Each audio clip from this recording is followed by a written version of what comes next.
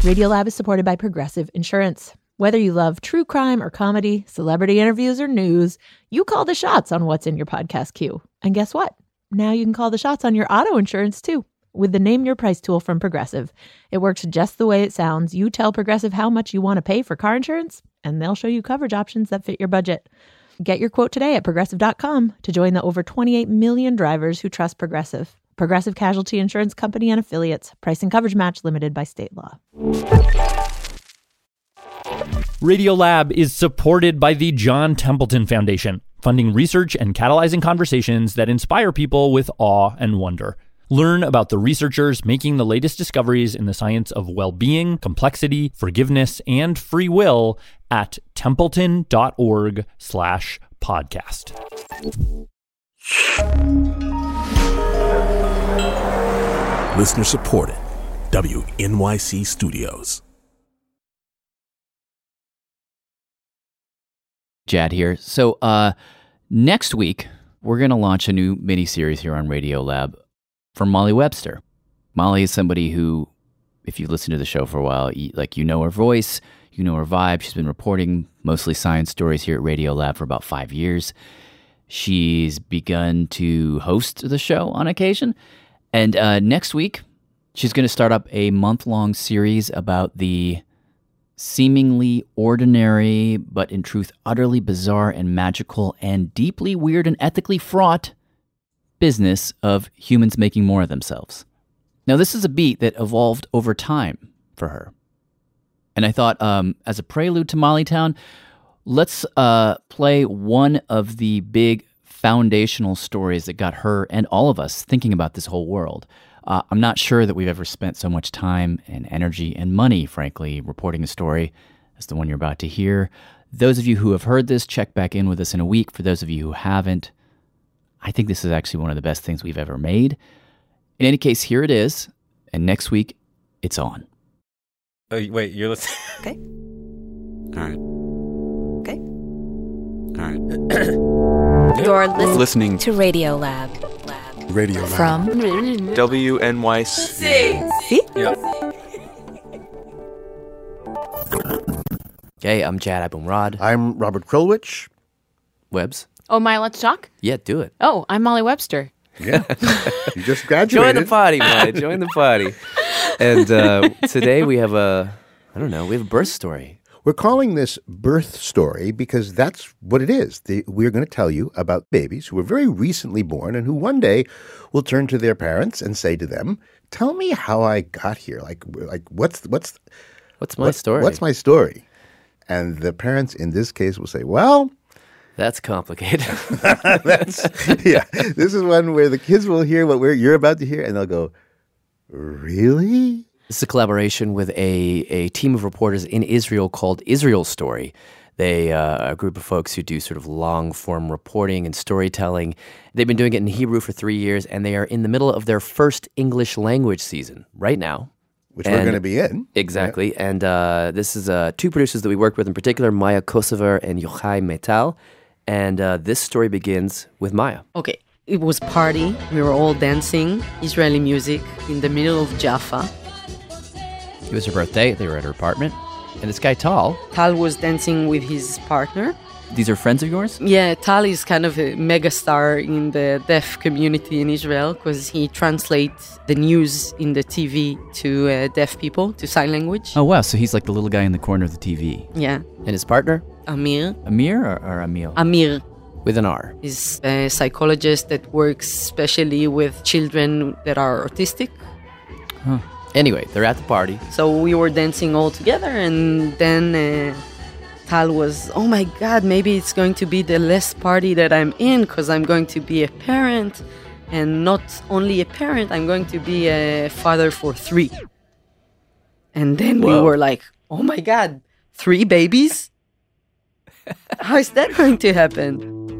And it turns out how that was going to happen is it's a crazy story involving 4 countries. 3 women. 2 guys and 3 babies, as we mentioned. And planes, jet planes, 2 of them. Hundreds of thousands of dollars. At least 4 languages? Yes. So, yes, all that. But we should go back a bit to the beginning.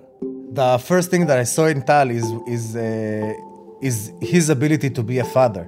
This is Amir. Really? Yeah. How so? Because he was a good man, you know. He was very gentle and really an adult to build a family. I don't know how to describe it. Mensch. I think Mensch, in yeah. America it's also called. Okay, we know what that is. But did you see that like on first meeting, or was this like 4 months in?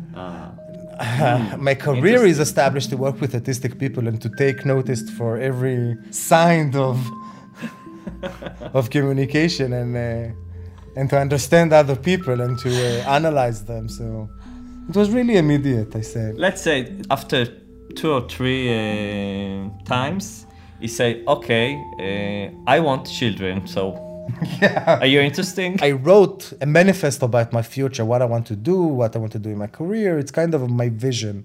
And I gave it to him and I said, listen, this is what I want. Sign at the bottom, please. Yeah, it kind of was a contract. It's like, this is what I want. If you want to join me, So let's do it. So let's do it. And Tal, what was your reaction to the manifesto? I like it. It's look like someone who want the future. Did your own parents have either of your parents have any views about that? Saying don't or do or this is weird? Yeah. Suffice to say, their families did not approve, especially when it came to the idea of them having kids. Now, how to have those kids?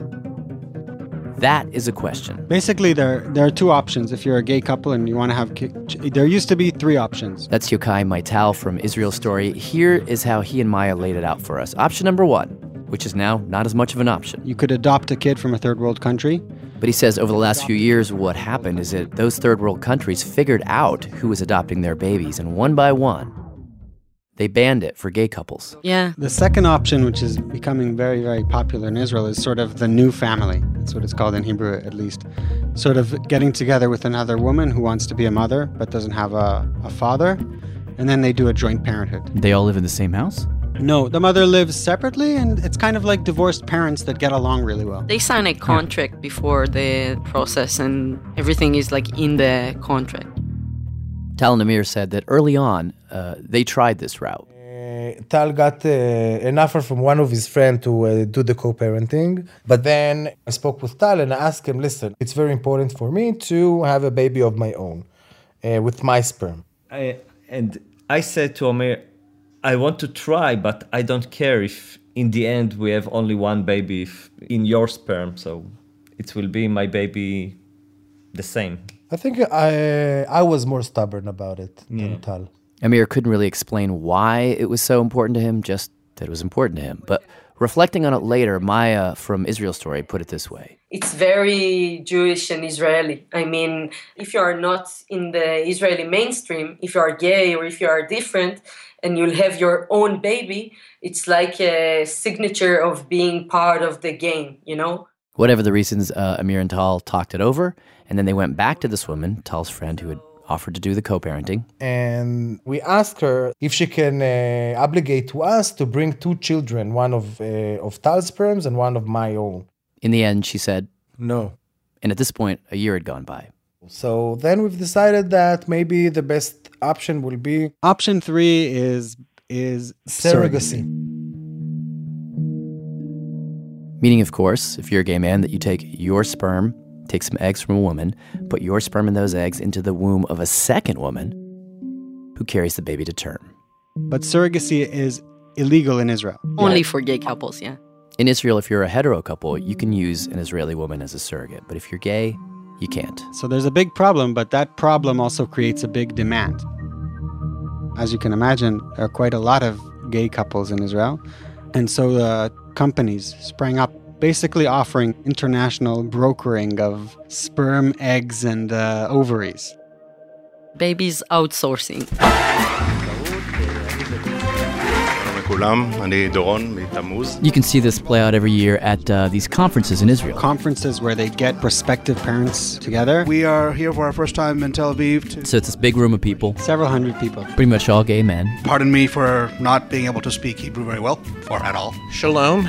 And basically what happens at these conferences is that surrogacy agencies will get up and basically sell their products. We now offer surrogacy in Mexico, Thailand, Panama, the United States, India. Anybody been to Fort Worth? Very nice place. You can go see a basketball game, you can go see a baseball game.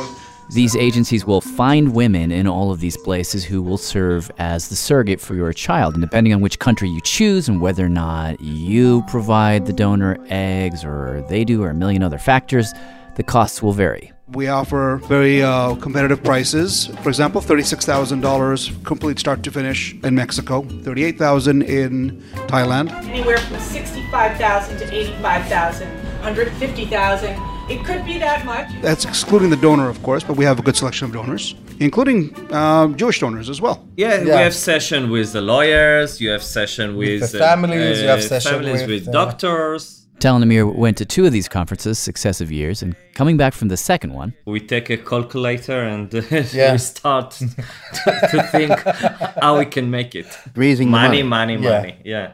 They figure if they go with a company that does surrogacy in the U.S., it's probably going to cost $150,000 or... Is that lawyers and... Lawyers, the hospital... Sperm delivery, the egg donor.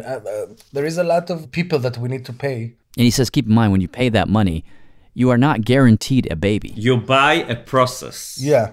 We don't buy a baby. One of our friends did this kind of process and they spent 5 times and they still didn't succeed. 5 times? Yeah. They figured with that kind of risk, doing it in the U.S. was just too expensive. And so they started looking at surrogacy agencies which operate in India and Nepal. Because over there, you can do the same thing and it will cost you about $60,000. So it's almost half price. Almost a half price, yeah. Now, one of the tricky things, according to Yochai, is that in 2013... India basically outlawed surrogacy. For gay couples. I mean, if you're a straight couple, you can do surrogacy in India. But not if you're gay. Also, Nepal, by the way, Nepal also outlawed surrogacy. Effectively, the cabinet said if you are a Nepali woman, you cannot be a surrogate, period. But there's sort of a loophole. Indian women are allowed to be surrogates in Nepal. Just Nepali women aren't allowed to be surrogates in Nepal. So what ends up happening is this really strange situation. It looks like a puzzle. These agents in northern India will find Indian women, move them across the border into Nepal, take them all the way to Kathmandu, where the surrogacy agencies have set up shelter houses and work with local hospitals and clinics. Maya says for Tal and Amir, the decision to do it this way was not easy. They had like different opinions. Tal had a bigger issue with the moral concept of this process. Yeah. Amir was like, this is the thing that we need to do. I want to be a father. But Tal was... It was very hard for him. I thought if it's immoral to do things like that, to use another woman to give me a present like that, and I know she will never see this baby anymore. Is it immoral because you're essentially like just using a woman's body, or? Yeah, you can say it. He felt like he's using other people's bad luck for his own good. Yeah. She has no choice. She's not doing it out of freedom. She's just doing it for the money, and maybe it's not morally okay that we'll use this weakness. Tal and Amir went back and forth on this for months, and eventually the argument that won the day was this. That if they're going to do it, they're going to do it with this agency called Lotus, which, to their understanding, paid the surrogates $12,000. I mean, the surrogates were actually paid in Indian rupees, but that would be the dollar equivalent. $12,000. Now, for a rural woman in India, that is a massive sum of money. They figured this won't just help her survive, it will change her life. She'll be changing their life, and they'll be changing hers. Maybe this was... kind of a comfort. Yeah, they get money, they can change their life. They can buy a house, they can send her children to school, to learn in the university. when I thought and understand it will be life changer and it's not exploiting exploiting her, so I agree. At the start of the whole process, one of the main issue was to pick the egg donor. And like, who are these women? Like, where do they come from? Ukraine. They're from the Ukraine. They're all Ukrainian. What? Yeah. That is not a country I expected to be thrown into the mix of countries. The reason the eggs are from Eastern Europe are generally because they're white. Because they're white. So it's like cheap white eggs. Cheap white eggs.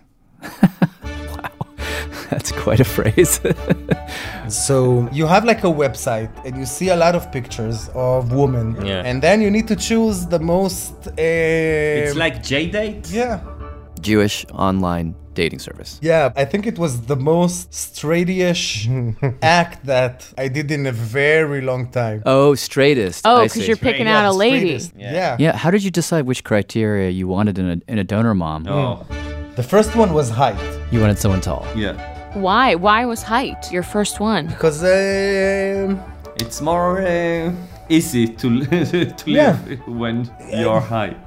Yeah. Okay. Then eyes. She has these big eyes, They showed Maya a picture. light brown hair, and she has this nice nose. It was, very strange. It was very uncomfortable to choose. For me, it was very, איך אומרים השבחת גזע? Like a genetical, like improving. Oh, you felt like Eugenica? you're doing like a eugenics. Yeah. Eugenics. Huh.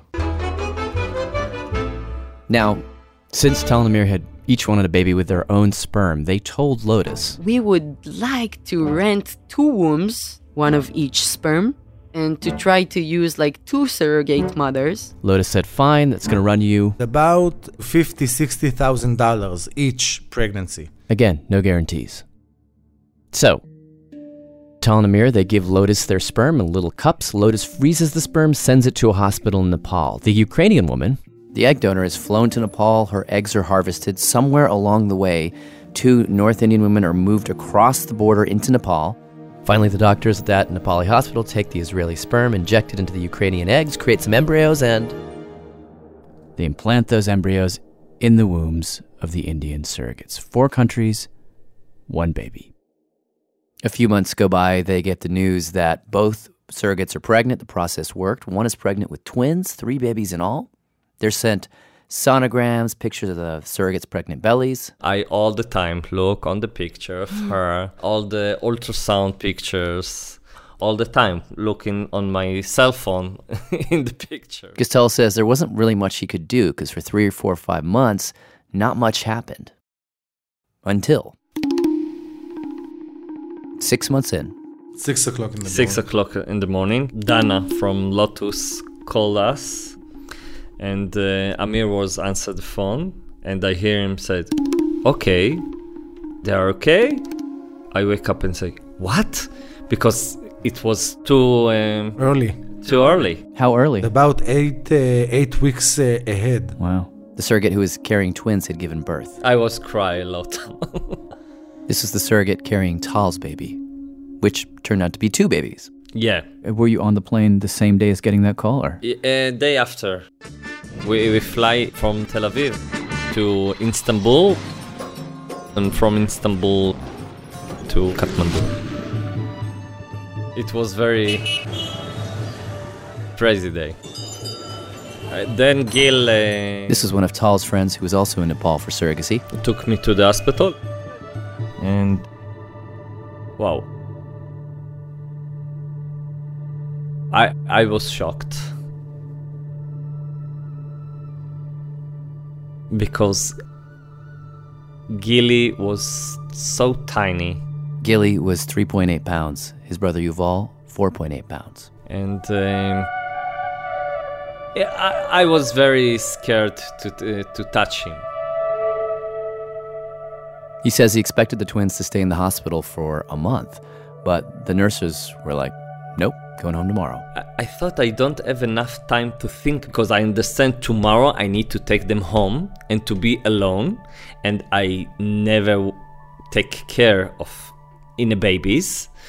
So I said to the nurses, teach me how to feed him. And after 3 days, I took them home. So where was the surrogate during these days? Was she at the hospital? I think she was in the hospital, yeah. Because she had a cesarean surgery. I was asked if she's okay and if she needs something. They said you cannot see her until she signed all the papers, and then you can see her. So the papers hadn't been signed. Yeah, because we need that she's giving up all her maternal rights. And if she doesn't want to sign on this paper, we can lose the baby. The laws on this get crazily complicated, but basically they needed Israel, India, and Nepal to all recognize that they were the uncontested parents. And hanging in the air We've been terrified was a recent case in Thailand, which was all over the news, where the surrogate, after the baby was born, changed her mind. Lake and his husband believe the surrogate decided to try and keep the baby because she found out they were gay. We had a little bit of an anxiety, let's say, if they were going to know that the baby is going to grow in a house with two dads. In any case, Tal is in Nepal with the twins. Amir is back in Tel Aviv. A couple weeks go by, and then Tal called me and said, Mazel Tov, you're a dad. The second surrogate had given birth, one baby. And day after, Tel Aviv to Istanbul, and from Istanbul to Kathmandu. And then it was very, very, very nice that we went. Only us with the babies, were like no parents, no friends, no phone. No phones, no work. To build the first blocks of our relationship with the babies.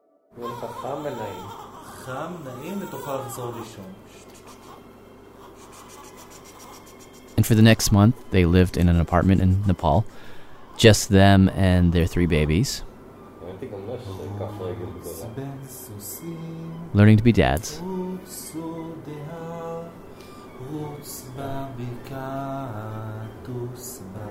And waiting for the paperwork to be done.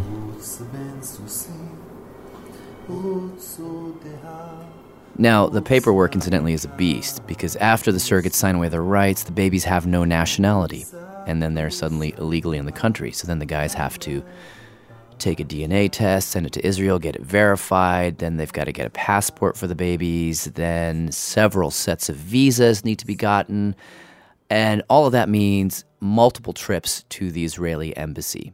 And it was on one of those trips that they learned something. It was really weird because we went over there with our kids to get a passport.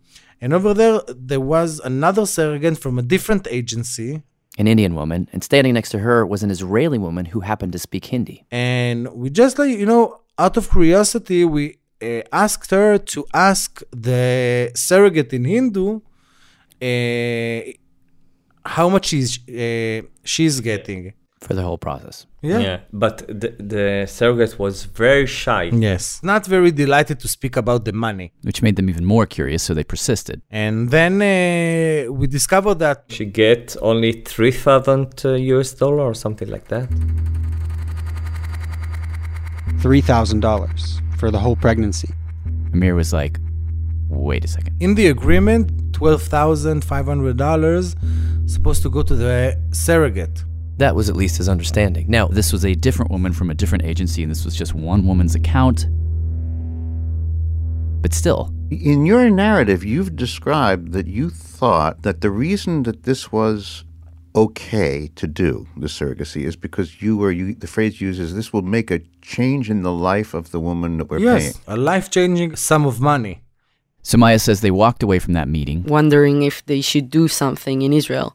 Call the agency, at the very least say, hey, we heard some rumors. I'm sure they're not true, but what do you think? We started to ask questions, but then... Literally the next day...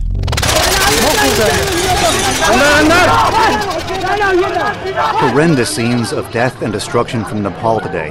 After a powerful earthquake that started outside Kathmandu... A really big hit on one way. There has also slanted, and every pole are moving like that. The death toll is now over 5,800. Nearly 14,000 were injured. Officials say it is the most destructive earthquake to hit Nepal in more than 80 years. The death toll would ultimately rise to somewhere between 7,000 and 10,000. Maya says she was in New York in a meeting, and she gets this voicemail from Tal. And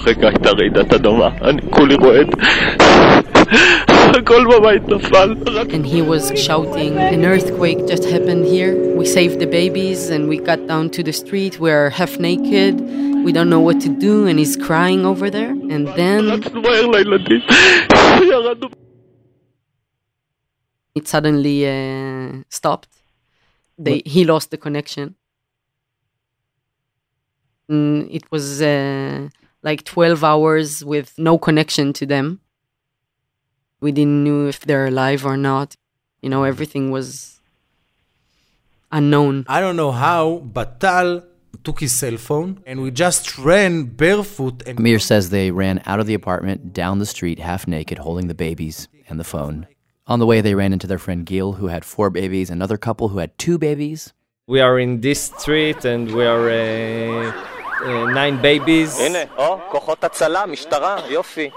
They actually shot a video on Tal's phone. You see Tal only in shorts, a bunch of other couples holding babies, and they're all literally standing on a pile of rubble. As they're standing there, a guy with a badge walks by. You're a policeman? No. You're from the American Embassy? Yes. We are Israeli citizens. We have here 9 babies. We need help. Please, we don't have food for the babies. Okay. Thank you. We need to go out from this place very quickly. To go out from here. Thank you.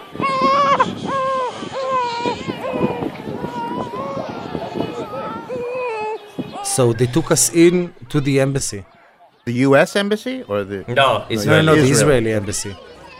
They went to the Israeli embassy, and the Israeli embassy sort of went into emergency mode. Gave us some blankets, and they put out tents. And shortly after, the news cameras arrived, and Tal is he's like in the media and stuff because he's the sign language translator, and so he realized that he doesn't have any way of communicating back home that he's alive. So Yochai says Tal shoved his way in front of one of the television cameras and started signing. 12 hours after the earthquake, Maya says she got a call from her partner back in Tel Aviv, and she said, they are on the news now.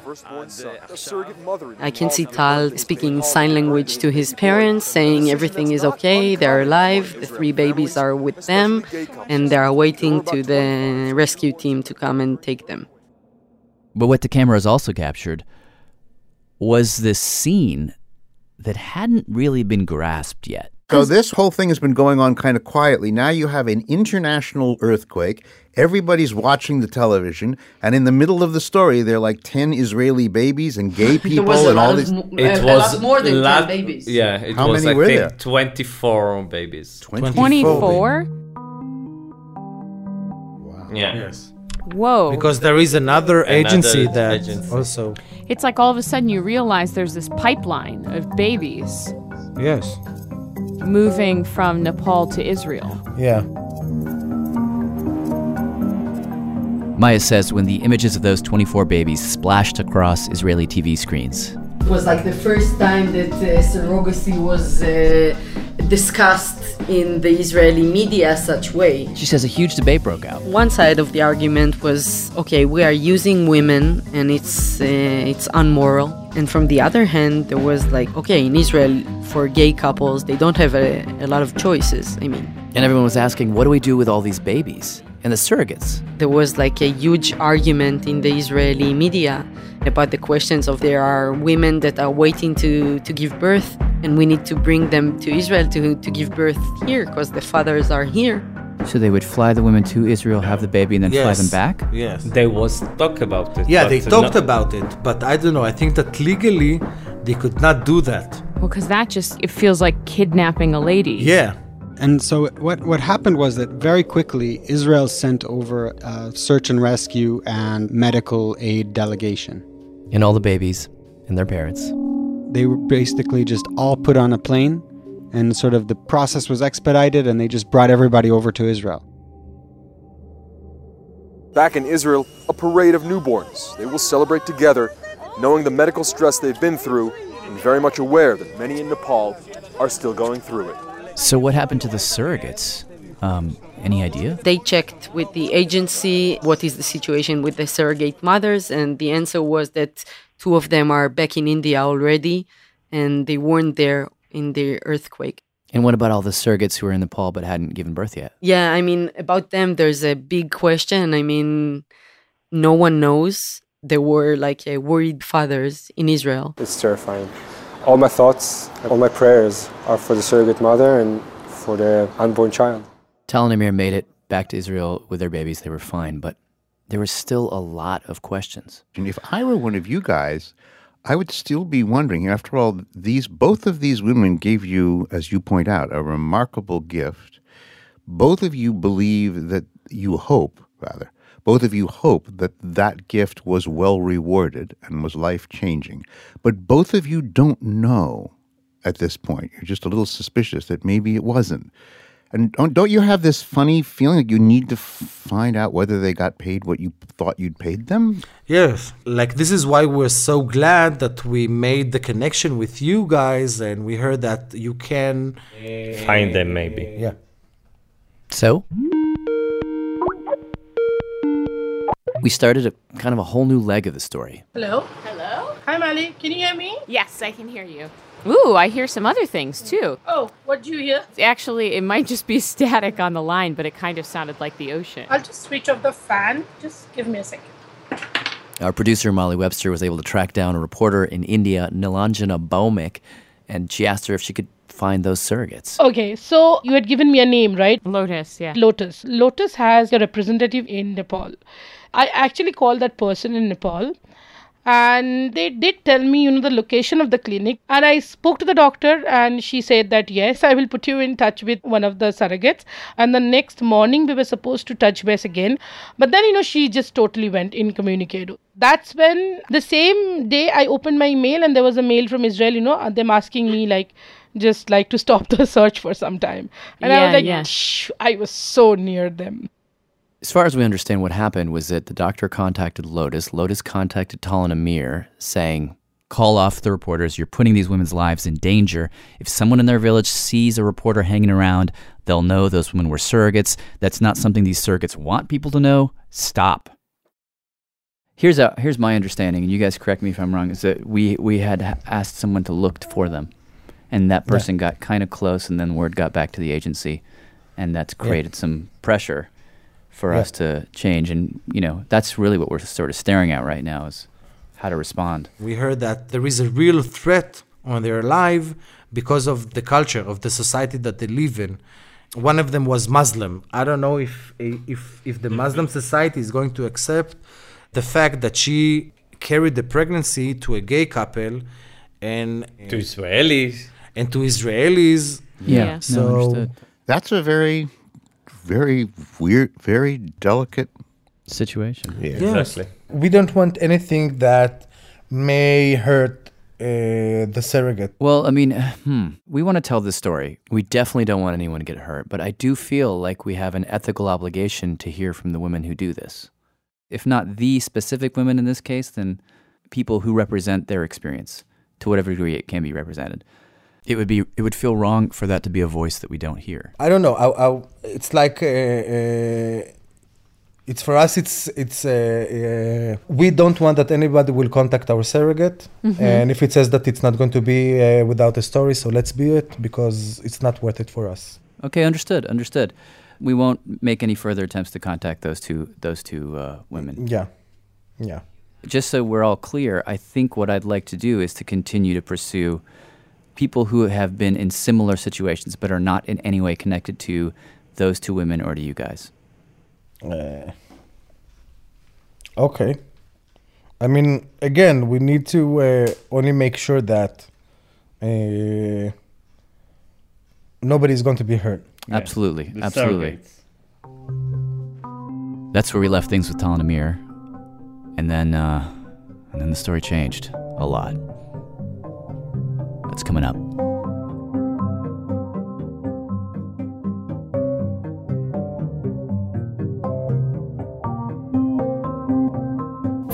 Hi Radiolab, this is Sally calling from Melbourne, Australia. Radiolab is supported in part by the Alfred P. Sloan Foundation, enhancing public understanding of science and technology in the modern world. More information about Sloan at www.sloan.org. Radiolab is supported by the John Templeton Foundation, funding research and catalyzing conversations that inspire people with awe and wonder. Learn about the researchers making the latest discoveries in the science of well-being, complexity, forgiveness, and free will at templeton.org/podcast. Radiolab is supported by ZBiotics. If you've been looking for some help waking up refreshed after a fun night out, ZBiotics pre-alcohol probiotic is here to help. ZBiotics is a genetically engineered probiotic invented by scientists to help tackle rough mornings after drinking. This probiotic is the first drink of the night for a better tomorrow, as it works to break down the byproduct of alcohol, which is responsible for rough mornings after. Go to zbiotics.com/Radiolab to get 15% off your first order when you use Radiolab at checkout. ZBiotics is backed with a 100% money-back guarantee. If you're unsatisfied for any reason, they'll refund your money, no questions asked. That's zbiotics.com/Radiolab and use the code Radiolab at checkout for 15% off. For so many Black people, The Wiz feels like home. The new stage revival has Broadway buzzing, and as it gears up for a national tour, we'll consider the impact this story continues to have 50 years down the yellow brick road. I'm Kai Wright. Join me on the next Notes from America as we pay tribute to The Wiz. Listen wherever you get your podcasts.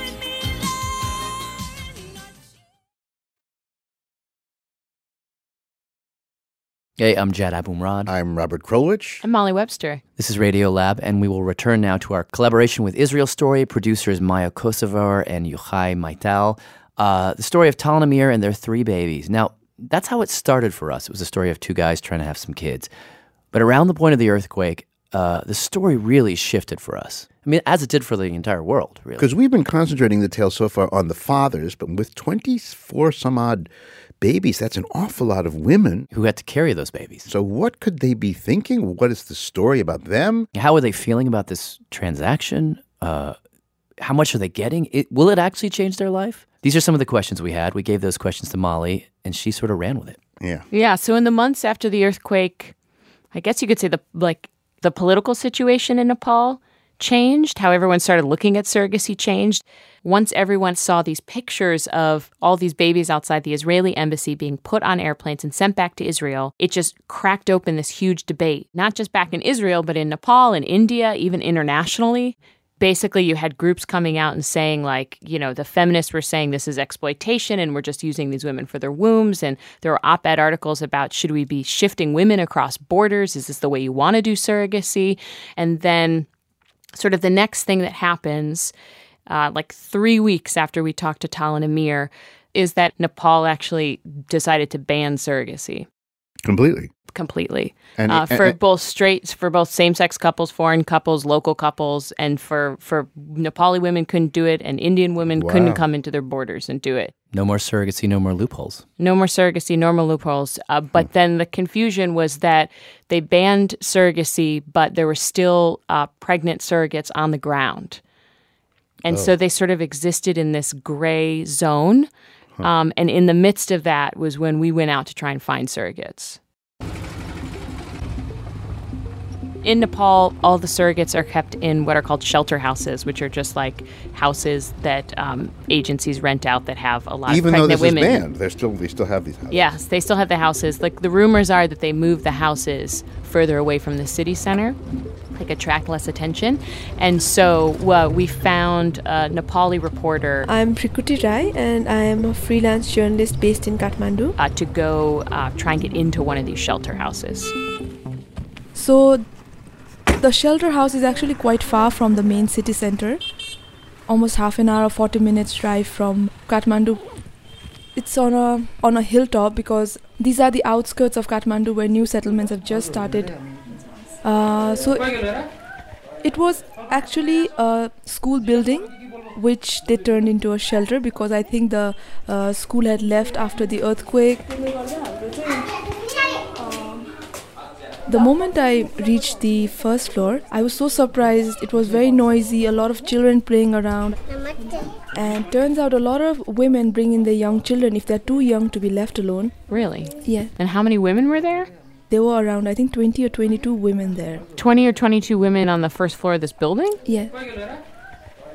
This shelter house was run by another Israeli agency, so not Lotus, but a different one. And we're guessing that most of the women were carrying babies for Israeli couples. And at least the women I saw who were outside the room or who had their doors open, they seemed to be around 30 to early 40s. Really? Yeah. And I mean, the first time I saw the first woman I talked to, "Aap kitni saal ki hui hain?" Me? She was wearing like a mustard color sari. I think she had some bangles. All the women had some bangles in their hands. And मैं 36 साल का होगा, 36-37 साल का होगा. She said she was 36 years old.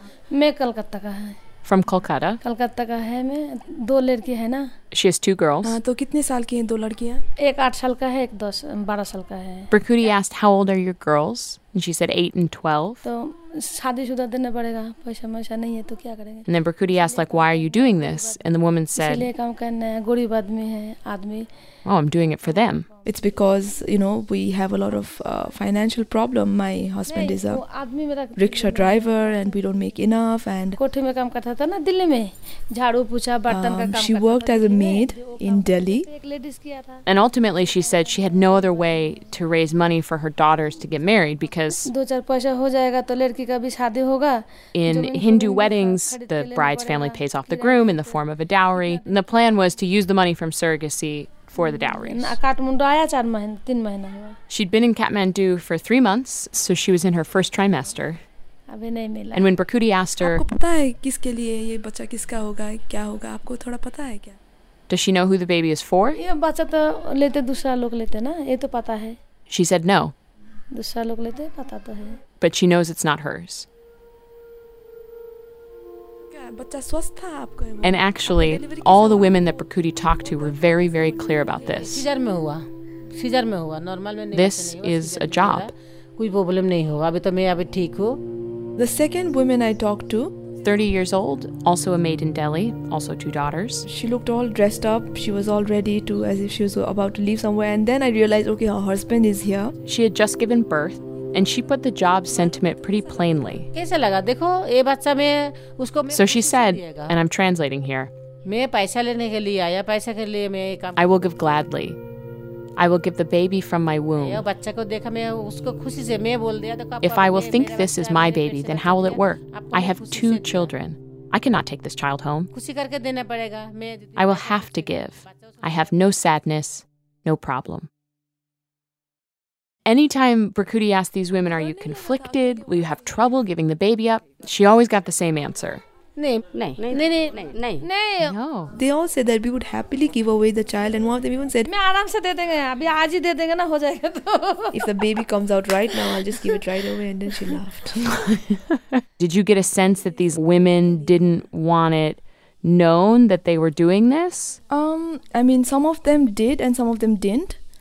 Because some women were like, they said, like, now that I'm here, my neighbors, my family, everyone knows. And then when Berkouti asked her, did they have an opinion? Is it right or wrong? She answered, no. I'm here for the money. So I would not listen to any opinions. If it was wrong, I would not come here. But some of them were like, why would I tell anyone, There was one particular woman, 32 years old, very cheerful, nail polish on, and she had like this pink lipstick on. She said, people in my village simply do not believe these things. That one can have children by getting injected or taking medicines. They won't believe this. She kind of drew parallels with how some of the people in her village had done something similar when they bred cows or fishes. She said, like, maybe they'll understand, but my family will not understand. She says, I have told lies to them. So how much in the end do they make? I asked them, "Aapko kitna mil raha hai?" How much money do you get here? I talked to 4 women and the figure was the same. 3.5 lakh मिल रहा है. 3.5 लाख रुपया दे रहा. 3.5 लाख मिलेगा. 3.5 lakh. 3.5 lakhs. What does that mean in dollars? So if you do the conversion today, it's $5,300 US. And the way it works is that they get paid a small amount of money every month that they're pregnant, and then at the end they get a lump sum. Berkouti says that for these women, at the end of the pregnancy, that lump sum is like, let's say, around $2,000 or $3,000. Which is the amount that Tal and Amir heard outside the embassy. The total sum that they have when they go back home is quite, it's not a lot. So $5,000 is what you're hearing? Yeah. Wow, that's a difference. To sort of see if this was a number that was just coming out of that shelter house or if it was something that was like the going rate, I guess. We talked to 6 surrogates who were in India. That same rate, around $5,000, kept coming up. And we did hear a range from one surrogate, and this was about a friend of hers. We heard as low as $1,000. A surrogate getting only $1,000 for a pregnancy? Yeah.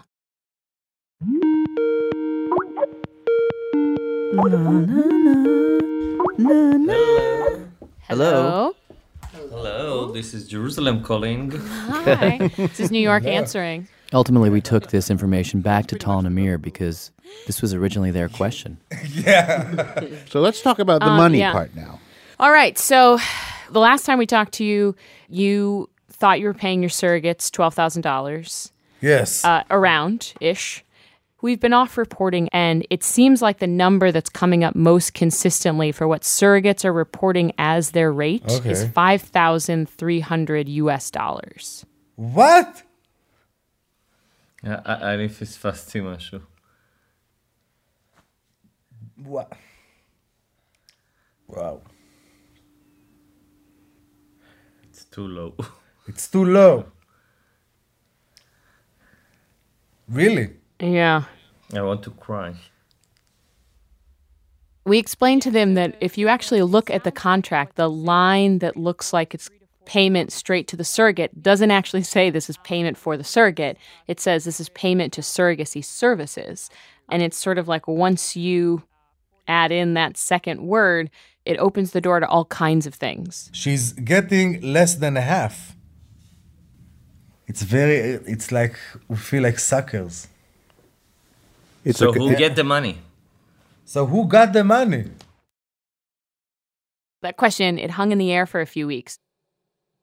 Until I have around 7 minutes before I go into something. I'm just in my car now. And I was finally able to talk to Donna McDossie, who is the head of Lotus, which is the agency that Tal and Amir used in Nepal. She had just, the morning I talked to her, she had just flown in from Nepal to Israel, and I caught her in a car on her way back to the airport, and she was going to fly off to Australia. And I asked her, how much do the surrogates actually get paid? I can tell you truly that I worked in India and Nepal since 2010, and I cannot tell you exactly how much a surrogate holds in her hand at the end of the procedure because we don't transfer the funds to the surrogate herself. She's saying she has no idea. And the reason she has no idea is because she said this, and other agencies I spoke to said this, is that when you're working on the ground in foreign countries under the umbrella of surrogacy, you are dealing with a lot of middlemen. And the middlemen have middlemen, and there are sub-middlemen. The people who find the women in India, who get all the paperwork done, who get them to the border, who get them over the border, who then bring them to Nepal. Someone meets them in Kathmandu, gets them to the shelter house. And all those people, they need to get paid. I truly can tell you that I truly don't know after the agent, how much the surrogate they have in their hand. We don't come and ask the agent exactly how much goes for her compensation, exactly how much goes for her allowance. We don't go into that.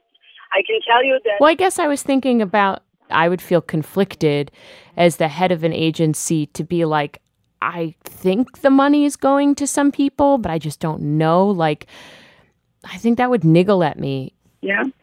Well, that's a good thing that you're doing what you're doing and I'm doing what I'm doing, Because, you can't look at the whole world and say, okay, I'm going to make it brighter.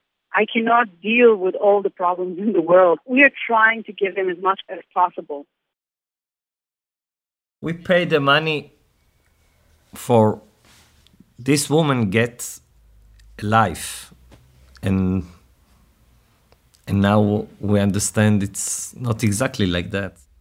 It's not right. I mean, that's the real. I think the deep question here underneath, after everything is over, is when we do a generous thing, like we give people families who couldn't have families before, but that becomes a business.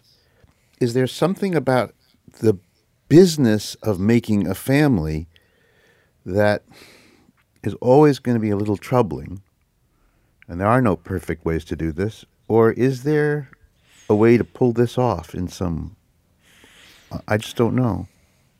I mean, like, I still have 3 more embryos that are in the freezer in Nepal. Mm-hmm. I don't know if the next time I would not do the process maybe in the state. The U.S. is like an entirely different surrogacy scene, which we're just not going to get into here. But the interesting thing that Donna said and a head of another agency was that they think that in the next 5 to 10 years, the U.S. will be one of the only countries where surrogacy is still happening. Things are closing down. Most of the things are closing down. So obviously Nepal has a ban, Thailand. It looks like in a few days after this piece comes out that India may ban it for foreigners. Cambodia, there's rumors that they're about to ban it. And even in Canada, there are talks of new restrictions on surrogacy. And these are bans not just for same-sex couples, but hetero couples, single people, everybody. Oh, wow. And the main reason for all these bans and restrictions is worries about exploiting women? Yeah. I feel weird about that a little bit, though. Because if you're trying to, as we heard, these women are making a business decision. Whether or not we agree with it as an entirely separate thing, they seem like they're making a decision. Then we're going to take it away in order to protect them. Feels, I don't know. It's funny because at times it also feels. You just think okay, these women can decide how they're going to use their own bodies. Right. It's a little bit like the abortion debate in a way. It totally is. Well, but by the same token, it's not wrong for a society to say, hey, there are certain things we just won't allow. We won't give you that choice because we find that the choice itself is wrong. I mean, it's fair, but one of the arguments against banning it is that there's still a demand for surrogacy, and that's not going to go away, and so it just pushes this system underground, and so and that way it's a lot like abortion, and then that way it's a lot shadier. Yeah. But the other thing is that then Berkouti actually went and talked to the women about तो फिर आप जो ये पैसा कमा रहेंगे इसके what this job does for them. आप कैसा व्यवसाय करना चाहते हैं गांव में? Okay, so it's not the crazy amount of money we thought it might have been. It's $5,000. What does that do for you? मैं सोचा इसे दुकान खोलूंगी एक रेशम का. One woman said that, when I get this money, I'm going to go back home and start something on my own. Start a small shop, my own little enterprise. The other women? All of them wanted to use this money to build a house, buy some land. Wait, can you buy a plot of land in New Delhi for $5,000? You definitely could not get a plot of land in New Delhi for $5,000. But what these women do is they take the money and they go back to their original village and they use it there to buy a small plot of land. And that's totally doable, and it's actually no small feat. Having that ownership of land is so important in our societies in South Asia. Once you own land in South Asia, it raises your socioeconomic status. It's something that's passed down through generations. So you're creating something for your family. And if you're one of the women that maybe already have land, the thing you can do with that $5,000 is build a house on it. Let's say very small, like a mud house or, Keep in mind, these women, their day jobs are all maids, right? And so they make less than $100 a month. They said had it not been for this, they would have probably never earned this much money at a single chance. But more than that, when you go into this, or at least when I went into this, the thing that I expected to see was okay, these are poor, desperate women that are being forced into this, right? They've been dragged across the border. I think the thing that I was surprised to see when I looked at the transcripts was that even though these women don't have a lot of options, and yes, they are poor, they had chosen to do this. Out of the limited options that they had, they looked at them all and they thought, this is the thing that I'm going to do to get what I want. It felt like these women were making a choice. I asked them, what if you were given a chance to go abroad, let's say Dubai or Qatar, because a lot of women from India and Nepal, they go there. One of them said that, Like, why would I do that? That would be very far away. She says that here, the kids can come, their husbands can visit. They are fed well. The surrogates get good medical care. They're taken care of during the whole 9 months. And for those whole 9 months, they're sending money back home. And back home, there's one less mouth to feed. I think, the way we pass judgment, you just pity on these women. But I think they are very aware of what they're doing. They might be exploited to some level, like you said. But it seemed like the women are, in some ways, they are in charge of deciding how they want their life to be. And we don't have to look at them with pity.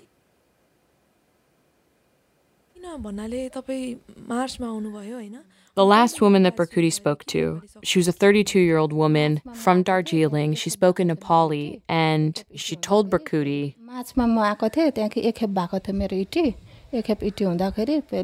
I came here in March. My embryo transfer was done once, but I don't know if it was due to the earthquake or something else, but it didn't get heartbeat and it got washed. She said that she lost the fetus in 2 months and they tried it twice on her. Berkhuti, how did you feel when the child got washed? Surrogate. I felt bad.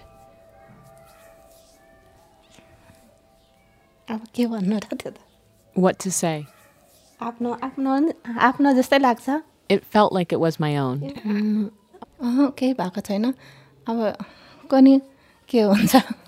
And they won't give money if it's unsuccessful.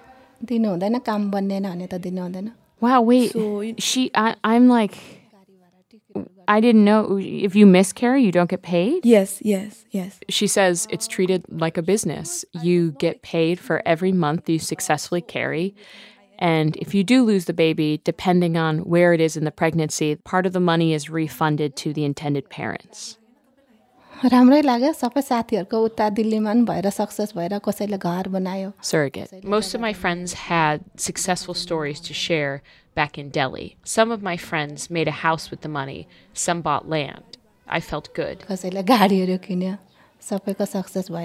She basically says she wishes she had done this earlier because now with the ban, she was being sent back to her village. She was still weeping a little of what could have been if she was, if the eggs were healthy enough, if her health was all right. Berkhuti, will you come again if this opens back up and try again? Surrogate. Yes, I will come.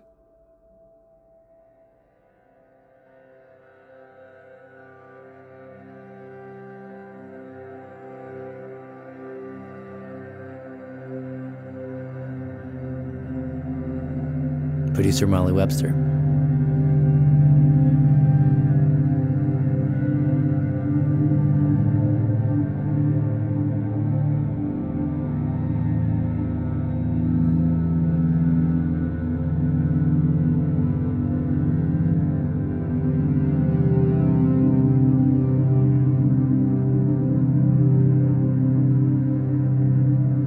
There's something on your face that says we're not quite done here? What you No, we're done. We're done. We're done. No. Say what's on your mind. Well, I'm thinking about all the different ways we've thought about this story along the way of making it. Mm-hmm. I mean, you can read it as like this is a story about the business of family making, the outsourcing of babies. You can hear it as a story about exploitation. All these different things are happening in this story. They are. But it occurs to me that this is also a story about the inventiveness of people in some weird way. What do you mean by that? I guess what I mean is like the way that cultures will cross-fertilize in these really unexpected, like, okay, That's like true. these are two sets of needs that are sort of reaching out and finding each other half a world away. And there's a kind of symbiotic benefit, even while it's troubling and maybe unfair, but it's still kind of there. And like, so I feel like we could talk about this story in any number of ways, but I also feel like one of the things that's happening here is this is a story about dreams. and about aspiring to have a better life, and how, in this case, those aspirations meet in this really uncomfortable transaction.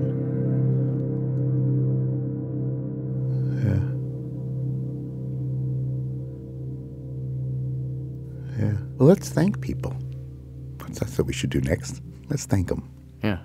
So many people. Oh, God. Okay. Well, first we should begin by thanking the posse at Israel Story and Maya Kosover. We have just we went in deep with those guys for this story. Check them out. It's really cool stuff at prx.org and israelstory.org. What was the one you were just telling us about? Oh, I love this one. There's a story that they did last season in which they went to every town in Israel that has a Herzl Street. Herzl's like the George Washington of Israel. So they all have Herzl Streets. They knocked on 48 because Israel was founded in 48. They go, knock, knock. Who's there? And they open the door and they interview whoever's on the other side of the door.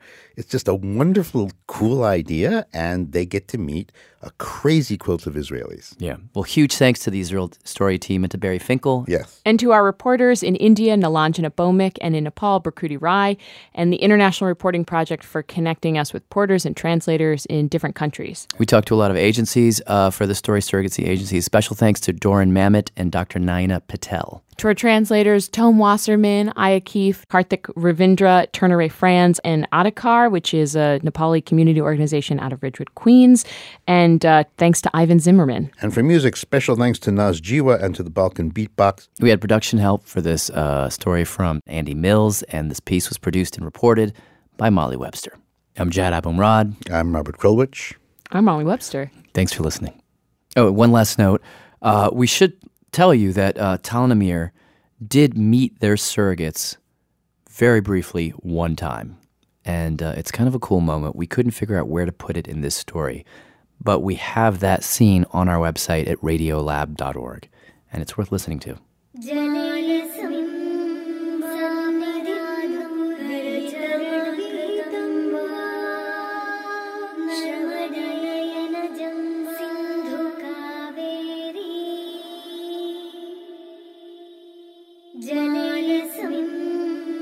Message 5 from phone number. Hi, this is Maya Kosover, calling again because I had a mistake last time. Hello, I'm Prakruti Rai, and I'm a journalist from Kathmandu, Nepal. Hi, this is Yochai Meital from Tel Aviv, calling to read the credits. Radiolab is produced by Jed Abumrad. Our staff includes Brenna Farrell, David Gable, Dylan Keefe, Matt Kilty, Robert Krulwich, Andy Mills, Latif Nasser, Kelsey Paget, Ariane Wax, Molly Webster, Thorne Wheeler, and Jamie York.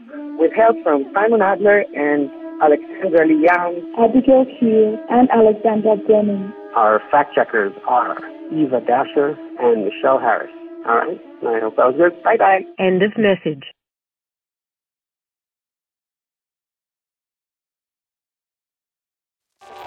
Radiolab is supported by the John Templeton Foundation, funding research and catalyzing conversations that inspire people with awe and wonder. Learn about the researchers making the latest discoveries in the science of well-being, complexity, forgiveness, and free will at templeton.org/podcast.